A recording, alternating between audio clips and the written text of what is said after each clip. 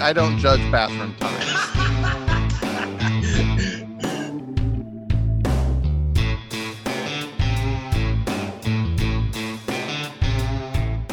Welcome to People Who Do Things, a podcast about creating and creative people. I'm John H. Matthews. And I'm Laura Buchwald.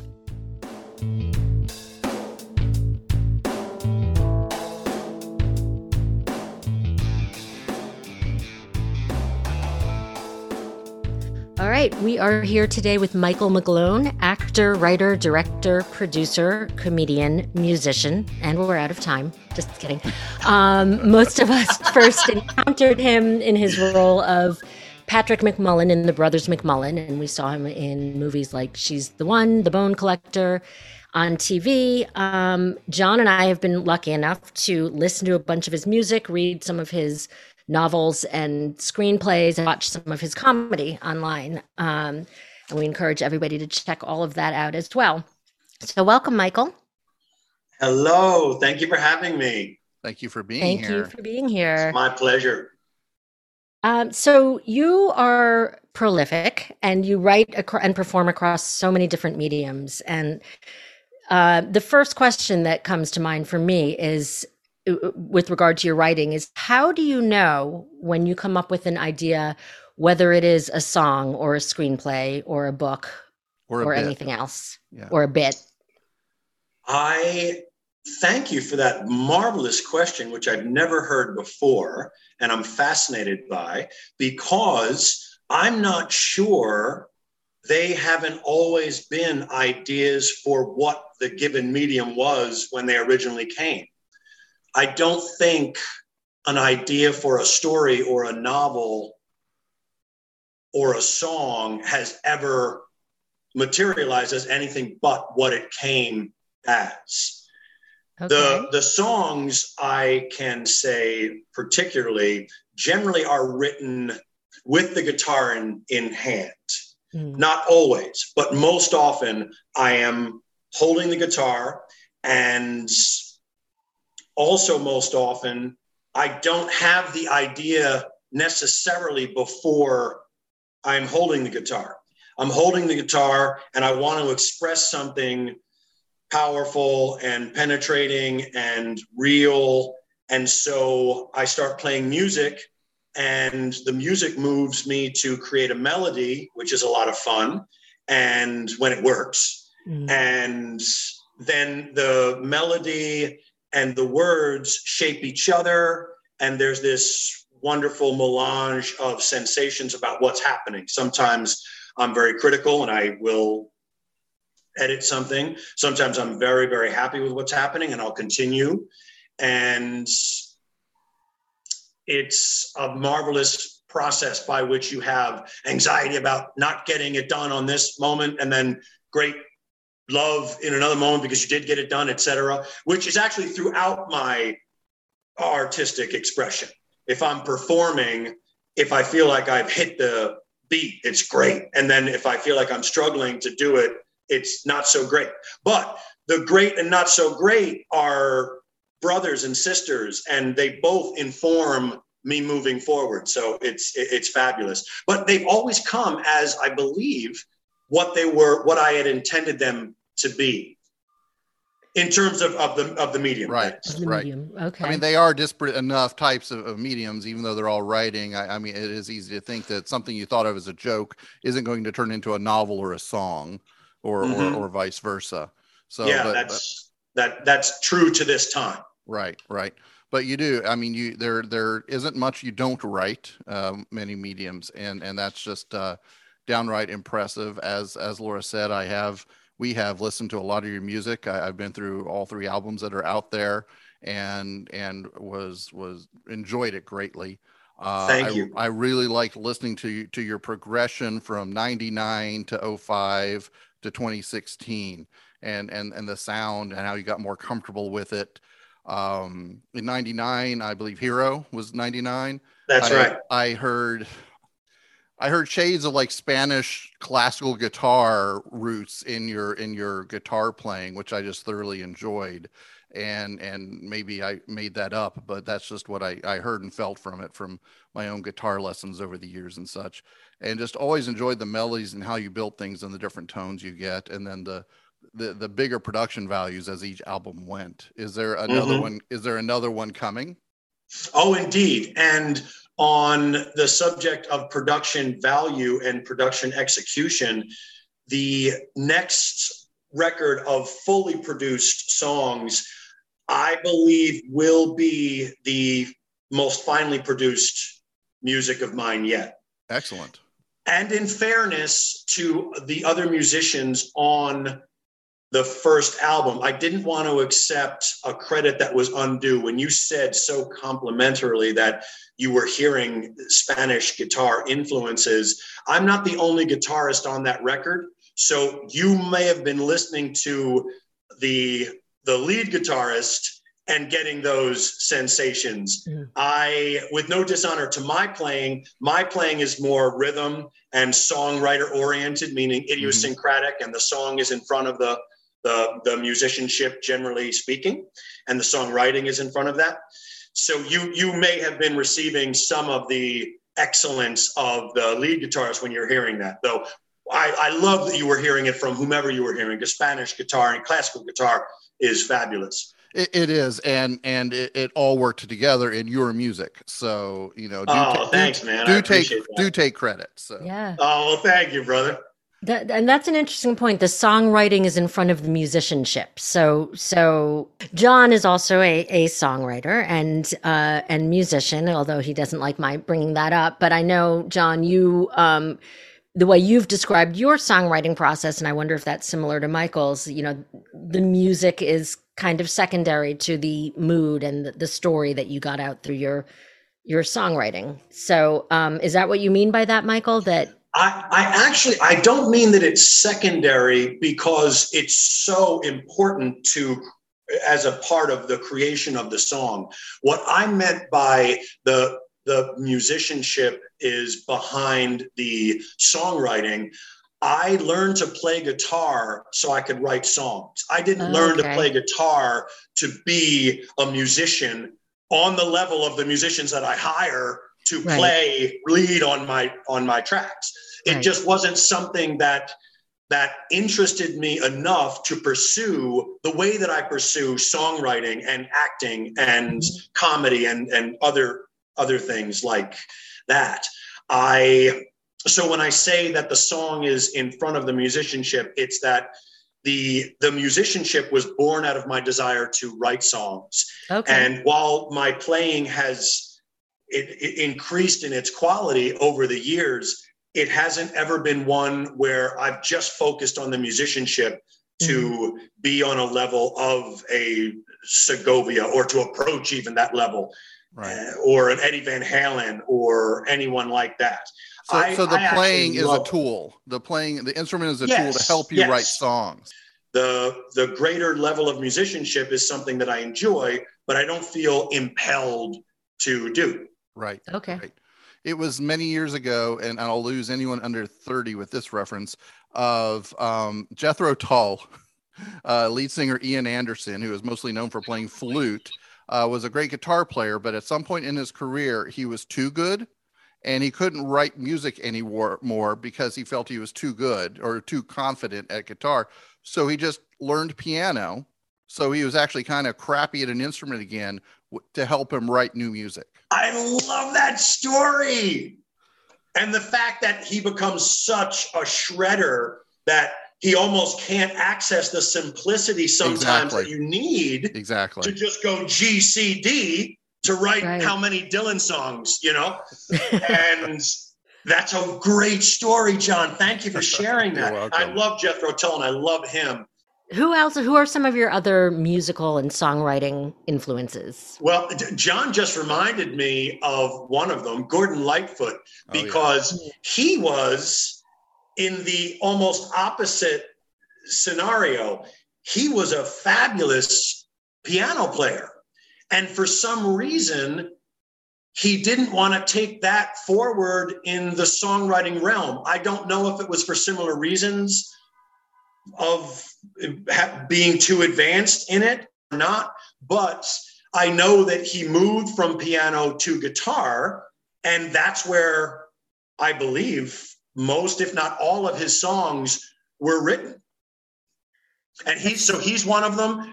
Laura, Bob Dylan, Elvis Presley, who is actually only minimally a songwriter. And I don't mean that with any dishonor to the king. I mean that as a literal fact. I think he's only responsible for 2 songs in all of the songs that he's performed.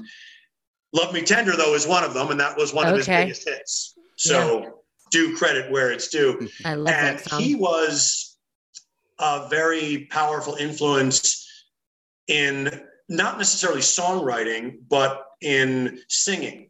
I call him my first vocal instructor because just hearing him was what got me involved with singing. I'm relatively sure that I did not sing before I listened to him and realized that I got to sound like that. I gotta make sounds like that. Well, you're an incredible singer, and you've got that hound dog intensity, and I really enjoy listening to. You recently posted a video online of you performing a classic song, When a Man Loves a Woman, and impeccably performed right in front of the painting you're sitting in front of right now. That's and correct. I watched it several times and I was blown away by it. And I commented to Laura how it felt like Nick Cave channeling Joe Cocker in a great way. It was this almost furious performance of it that just really captured me. I really loved it. So you bring an equal intensity to your comedy, at least the comedy of yours that I've seen clips of. When did you get into that? That to me seems like the scariest of all mediums to just dive into, stand-up comedy. Well, you're very insightful.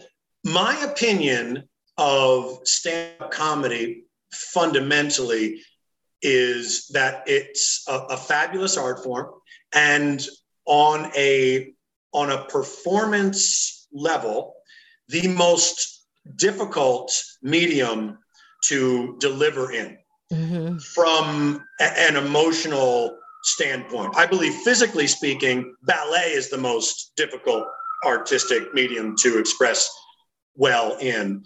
Though on just a performance level, in terms of what it takes emotionally, mentally, and physically, stand-up comedy is the most difficult because there's a nakedness to when you're on stage having to make people laugh. Right. And there's a vulnerability that exists there that I believe you can only understand if you've ever tried it.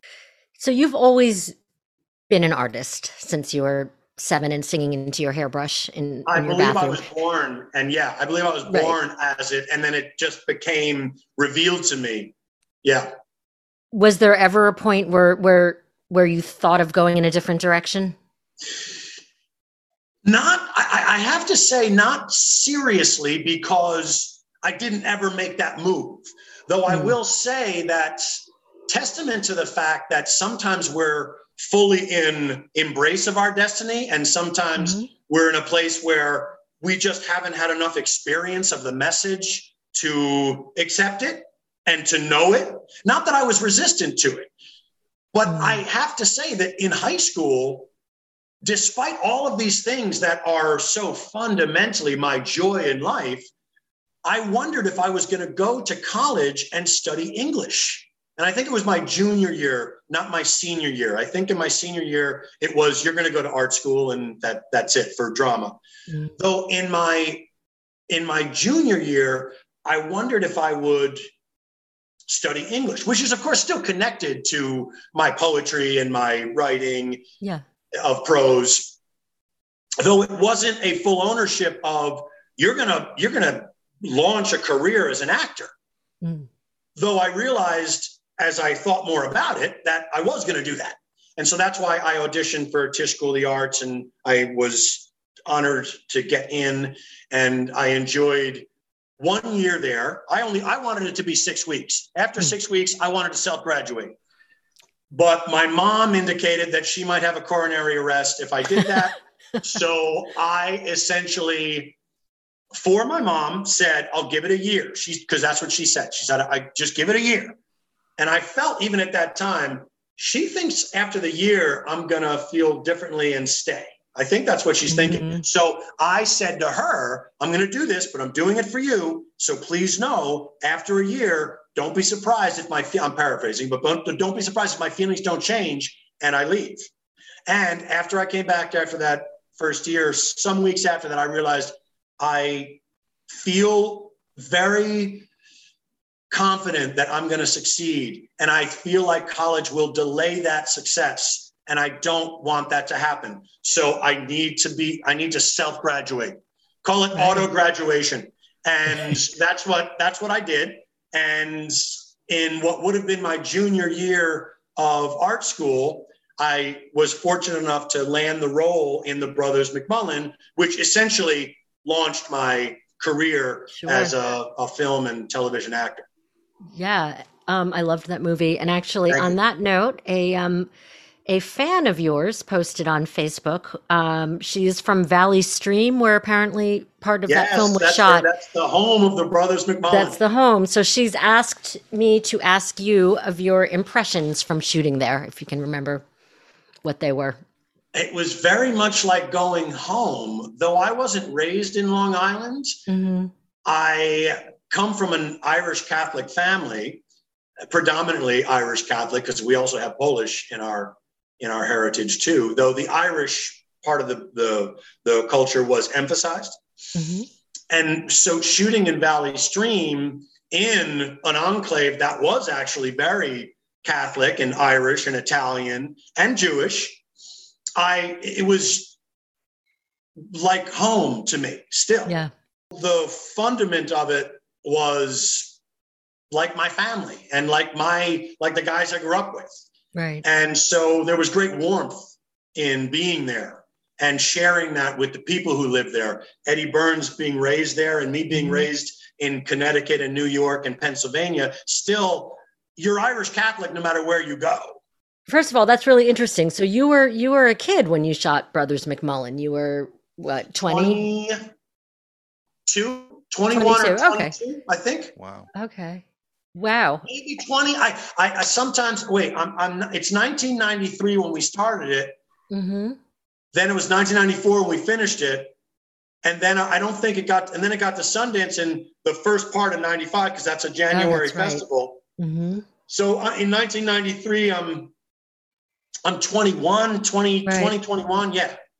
Right. So that was you had some real insight into the future in auto graduating from college after a year. Mm-hmm. Going from self-graduating to an Ed Burns film to Sundance at 21 years old. I mean, there's actors of our age now who still dream of getting to that film festival with anything they're in. So that was, I mean, an incredible accomplishment out of the gate. And a great blessing. Yes. Enormous blessing that I'm grateful for. When did you start writing, like your novel writing and your screenplays? Has that been an ongoing? I started writing novels before I knew I was writing novels. Okay. Because there was a time in my life, Laura, when early on, before the Brothers McMullen, the entertainment industry was not giving me the attention that I wanted. And I decided, again, because of my titanic confidence at the time, that I was going to deprive, this is a true story, I was going to deprive the entertainment industry of Michael McGlone. I said, you don't want to give me auditions, you don't want to give me an agency contract, fine, I'm out. So I self-retire. I self-graduate from school to pursue a career as an actor, and then I self-retire because they're not giving me the proper amount of attention. I launched my career as a writer. Again, this is auto launching. Mm-hmm. And I sit down to write a short story. And I realize this is a book because it keeps going and it keeps growing and growing and growing. And I'm so happy with that because I had recently discovered William Kennedy, who's this mammoth influence in my life. Wonderful Irish American author. maybe the highest in the echelon of Irish American authors.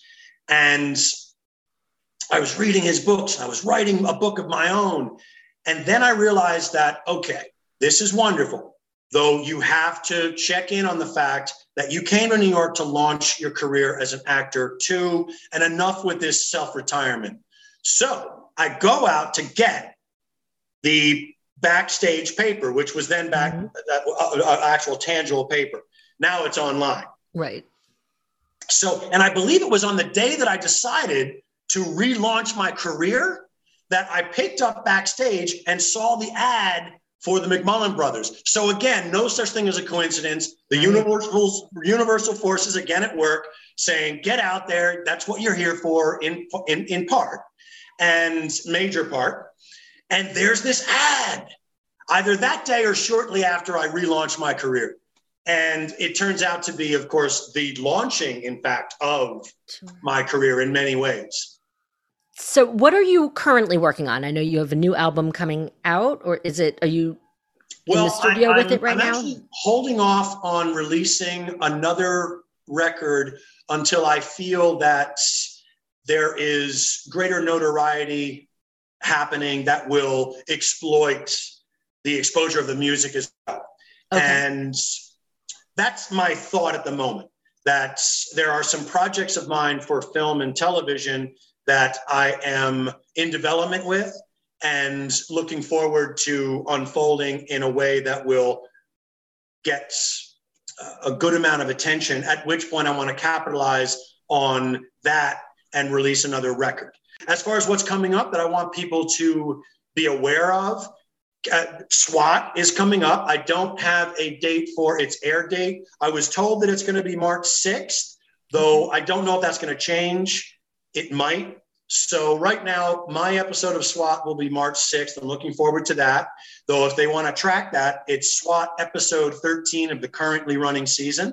Okay. And I also have a page on my website called Kenny the Gun, which I welcome them to go to because that's something that's connected to another project of mine that we're in development about. And if they want to get an idea of a character that is being cultivated and developed, they can go there and watch a trailer for Kenny the Gun. And the comedy and the music will continue to flow on YouTube.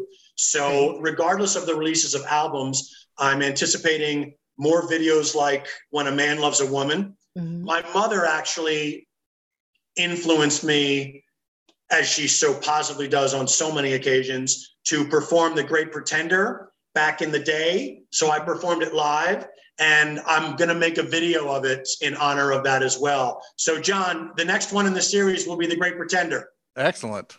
The Freddie Mercury version. I can totally picture you doing that. I can't wait. Thank you, man, because it really lets you roar at the end there. And if I had anything to share also, in addition to your wonderful use of the word furious about my singing certain songs, John, I was reminded when you said that at some point in our conversation of something that Carlos Santana said about artistic expression. He was talking about on the guitar, of course, because that's his instrument, though it's relevant, I believe, to all great artistic expressions. And he said, it's like swearing and praying at the same time. And so when you use the word furious, some people think of furious as having this negative quality, though when you look at it in terms of the artistic expression, which actually makes no negative positive distinction, it's all one, you realize that fury and peace are both necessary to deliver. And so thank you for inspiring me to remember that, because it's one of those moments that is so choice, and he's so insightful to have said it. Michael McGlone, thank you so much for being on. I can't tell you how great this was, and your energy is passing through these interwebs to from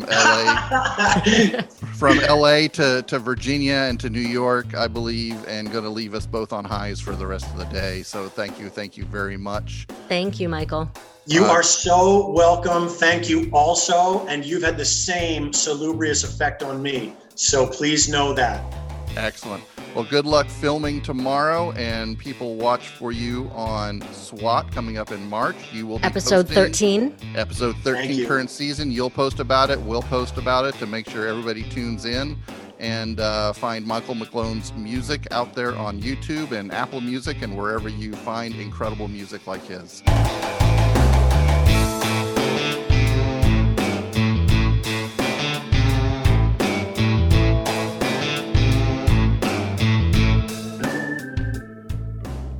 You have been listening to People Who Do Things, a podcast with John H. Matthews and Laura Buchwald.